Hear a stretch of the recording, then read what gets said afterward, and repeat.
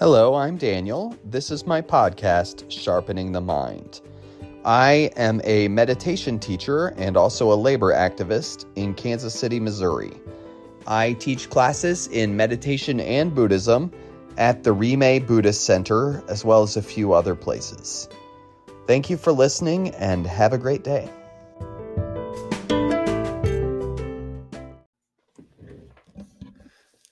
Hello. I, at this time, am going to read a quotation from the 37 Practices of a Bodhisattva, and I'm going to comment on that quotation. And this is from the very beginning of the text. It's the first of the 37 practices. Okay, so here it is. And by the way, the version of the 37 practices that I'm using, I should tell you now, is Illuminating the 37 Practices of a Bodhisattva by Chokyi Drogpa. And I'll put that information in the notes for you. So, this is the very beginning.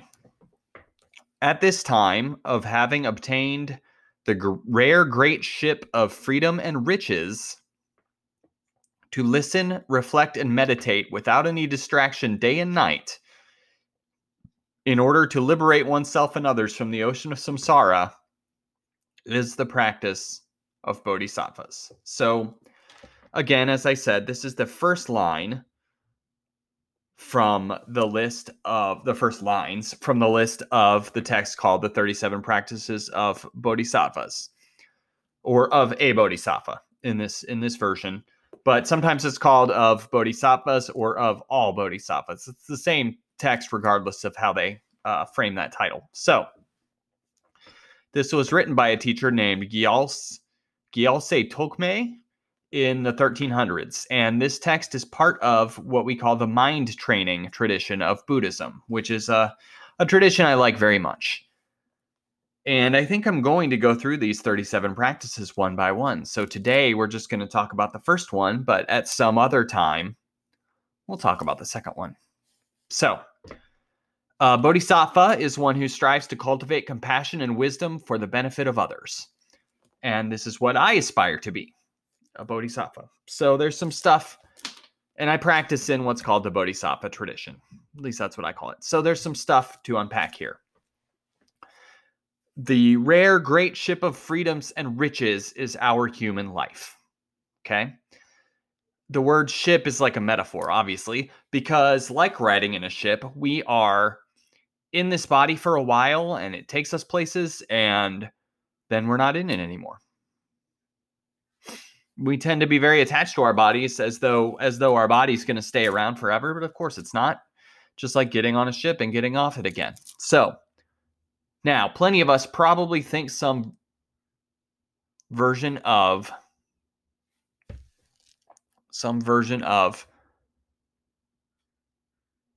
my life, my human life is not filled with freedom and riches. My human life is not filled with freedom and riches because we've all had struggles and we've all been kicked in the heart at times. So when I hear the rare great ship of freedom and riches, sometimes I can struggle with that because we've all had that experience. This was a struggle for me when I learned about it. To me, it helps to think of it in this way. You were born as a human being in this time and place. You could have been born as a rat or a bug or a fish, but you weren't. You were born as a human being in this time and place. You were born as a human. Just by nature of that, you have opportunities that other beings do not have. That many, many other beings do not have. Additionally, you were born in the modern world. You could have been born hundreds or thousands of years ago, and again, you were not. You were born in the modern world. And if you had been born hundreds or thousands of years ago, you would have faced many hardships, many, many hardships that we don't face today. That people don't face today.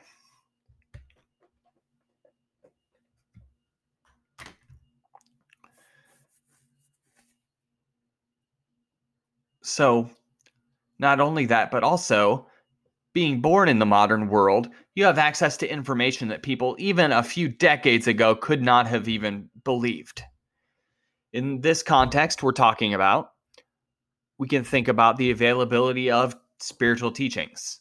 If you're Buddhist, like me, you have access to more teachings translated into your language than ancient people would have even thought possible. And also, additionally, the possibility of communication with other Buddhists and with teachers from all over the world is possible as well. So this or that specific kind of teacher doesn't have to be some remote thing that you sort of hear about one time, but you never are exposed to. No, you can get exposed to it. And I'm sure this applies to other religions just as much. Just a few centuries ago, people were practicing Christianity without having the ability to read the Bible for themselves because it wasn't in their language. So that, in a sense, that relates to other religions just as much as it does to Buddhism. It relates to any spiritual path, really. Really, it relates to anything you're trying to learn, right? Thanks to YouTube, I figured out how to unclog my sink, to take apart my sink and unclog it and put it together again. And without the internet, that would have been really hard for me to figure out, right? We have access to a lot of things. And just, that's a great thing. I have, in fact, the 37 practices of a bodhisattva. I have several translations of that, and I can compare those different translations. And this is not something that was available before, right? And historically, if I lived 100 years ago, I would have had to learn the original languages to even begin to study this, right? Or I would have had the difficult task of finding someone that could teach me about it in my language, because that's just what existed back then. So,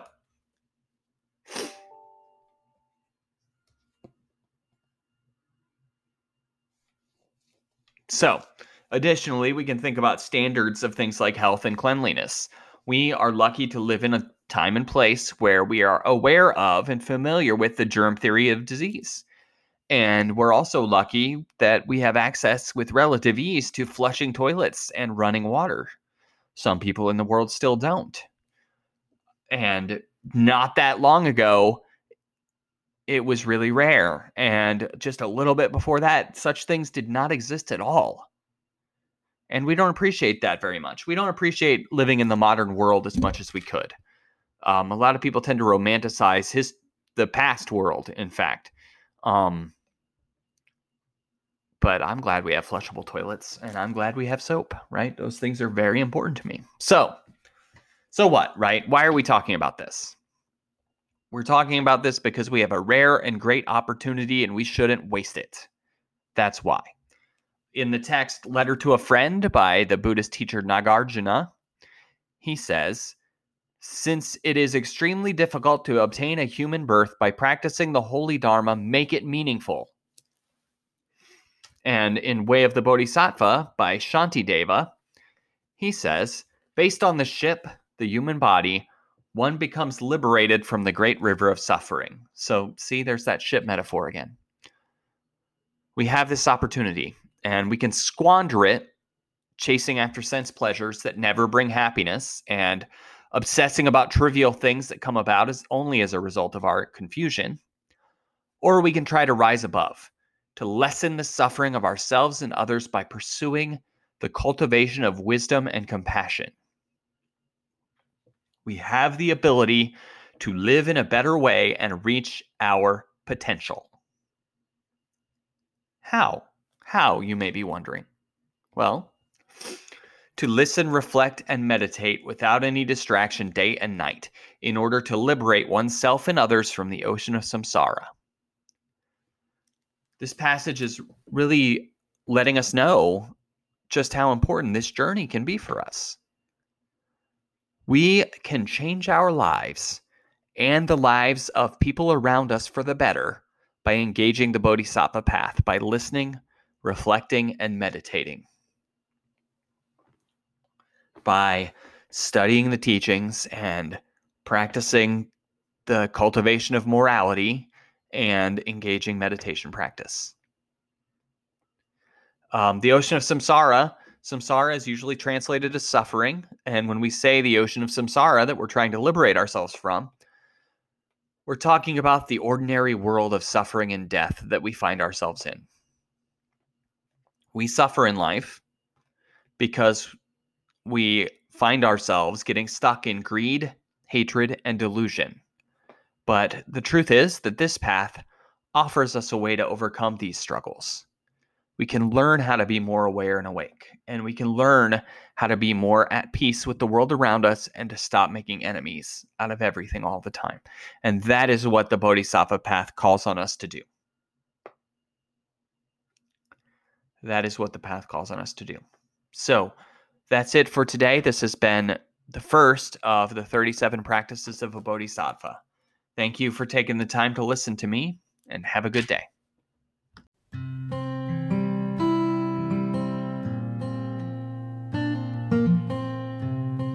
Thank you for listening, and have a good day.